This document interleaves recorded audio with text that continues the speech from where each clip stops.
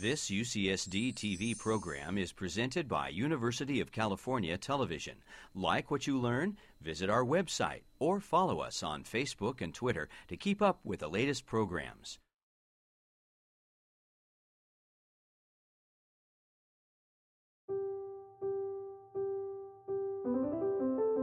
We are the paradoxical ape.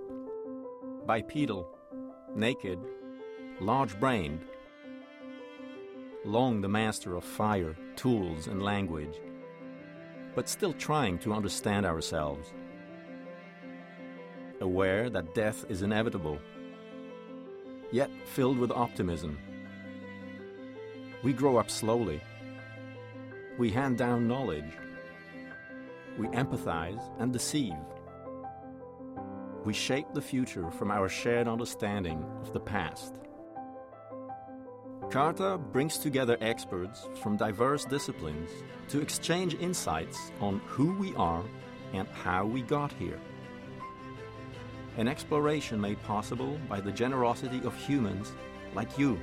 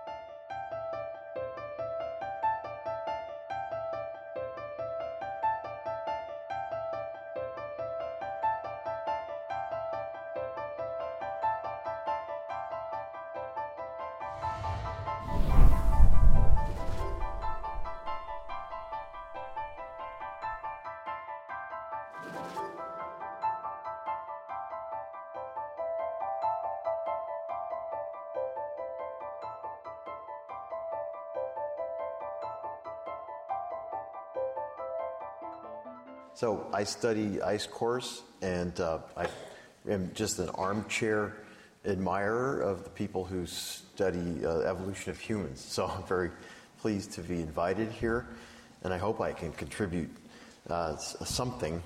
My outline is that first I'll take a little sort of digression away from the topic of human evolution, just to give you some background on what's happening right now and how, for example, do we know that humans are causing the current climate change?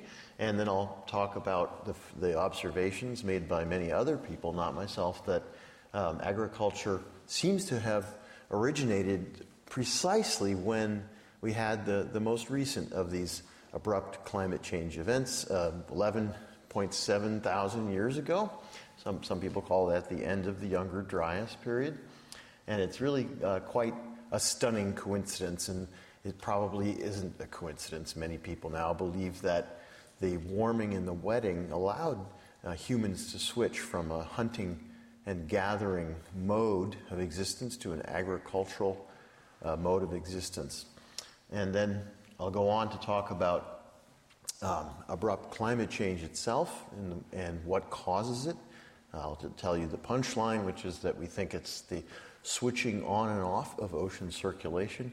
And I'll wrap up with the question, will it happen again in the future? So, my little digression, the smoking gun of human causation. I love this diagram, and you don't see it in the media very often. And I think it's just a shame that we don't, because it really is a very powerful form of evidence. And if someone asks you if you believe in global warming, you should say no, because it's not a matter of belief, it's a matter of evidence. So this is from the ice cores. I'm proud to say this is my field of ice core science. We know from the bubbles trapped in ice cores that CO2 in the atmosphere was at about 280 parts per million for most of the last 1,000 years. And then right around the time of major coal burning, around 1850, it started to creep up. And so here we are today at 400 parts per million. And at the same time, this rare isotope of carbon that Peter Domenical introduced to you, carbon-13, in the atmospheric CO2 changed from a very stable value. Don't worry about these units. and it started taking a nosedive, and that's the signature of fossil fuel burning. If the CO2 was coming from the ocean, which is the major natural source of CO2, it would not have done this. It would have been flat. So this really is the smoking gun. You can say that with great confidence. And of course, there's a lot of other lines of evidence, but I like this one in particular. The other thing that you can do if you're confronted by someone who doesn't buy this argument that, CO2, how do we know that CO2 actually causes climate change? You can look to our neighbor Venus, which has about 3,000 times more CO2 in its atmosphere than our planet, and it has a surface temperature of 450 degrees centigrade, which is hot enough to melt lead. So it's basically a combination of Venus, basic physics that tells us that CO2 traps heat, and these undisputed measurements of CO2 concentration and its isotopes. Those three things taken together pretty much sums it all up. Everything else is kind of details. We know that humans are embarking on a dramatic future change of climate. It doesn't really matter that much what's happened up until now. I mean, asking whether the Earth is warming or not is kind of like driving towards a cliff and asking, are we dropping yet? It's not really that interesting a question, actually.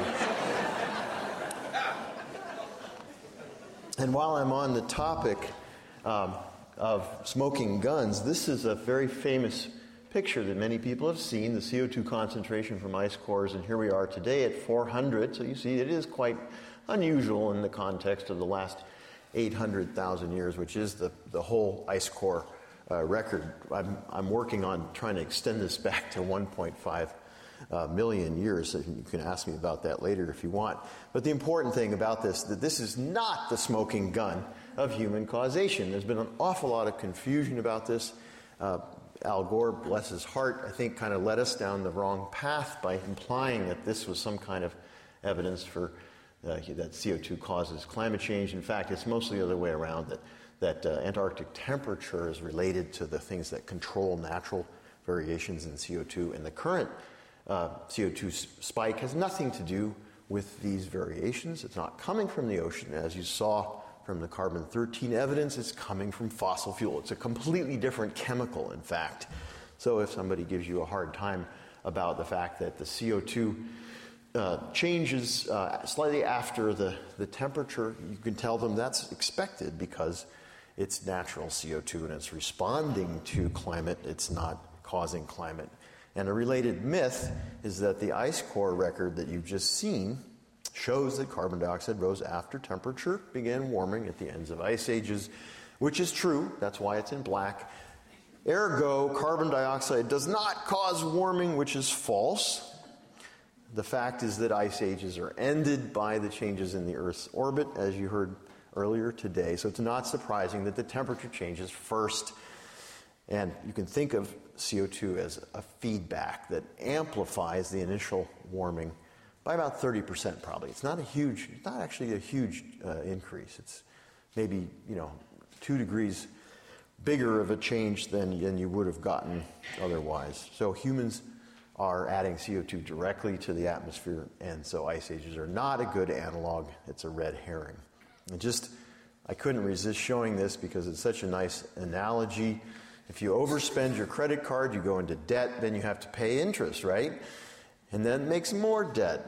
Okay, so interest lags debt. How do we know that interest adds to debt? We can't explain the total size of the debt without taking into account interest, and also economics tells us. And climate of the past now, we have the Earth's orbit causing warming, making CO2 rise as the ocean warms and outgasses CO2, and that causes further warming as an amplifier. Okay, so that's the whole end of story about human-caused climate change.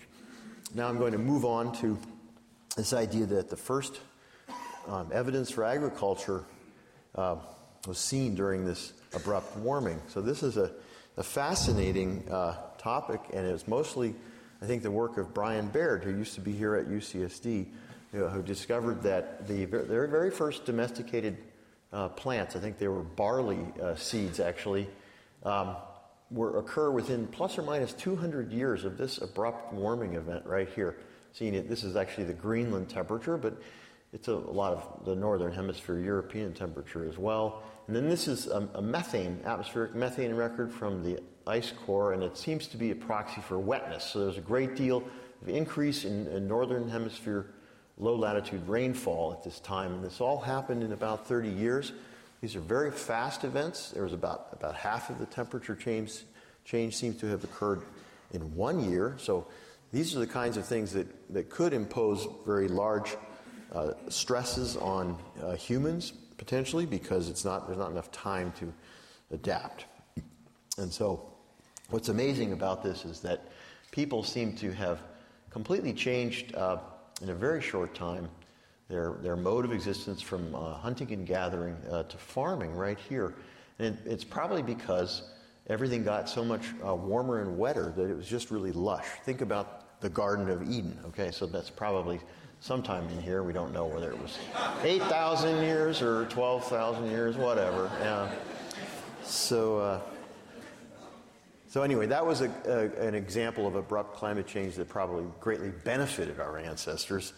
Of course, when it's cooling, it's drying as well, and that would be a period of intense stress, and there were probably population bottlenecks at the time. And those may be very important for evolution, because if you kill off 97% of the humans and you just leave 3%, those will have characters that will then be able to spread widely without having to exchange with a large gene pool. And so you can get very powerful evolutionary change through these bottlenecks.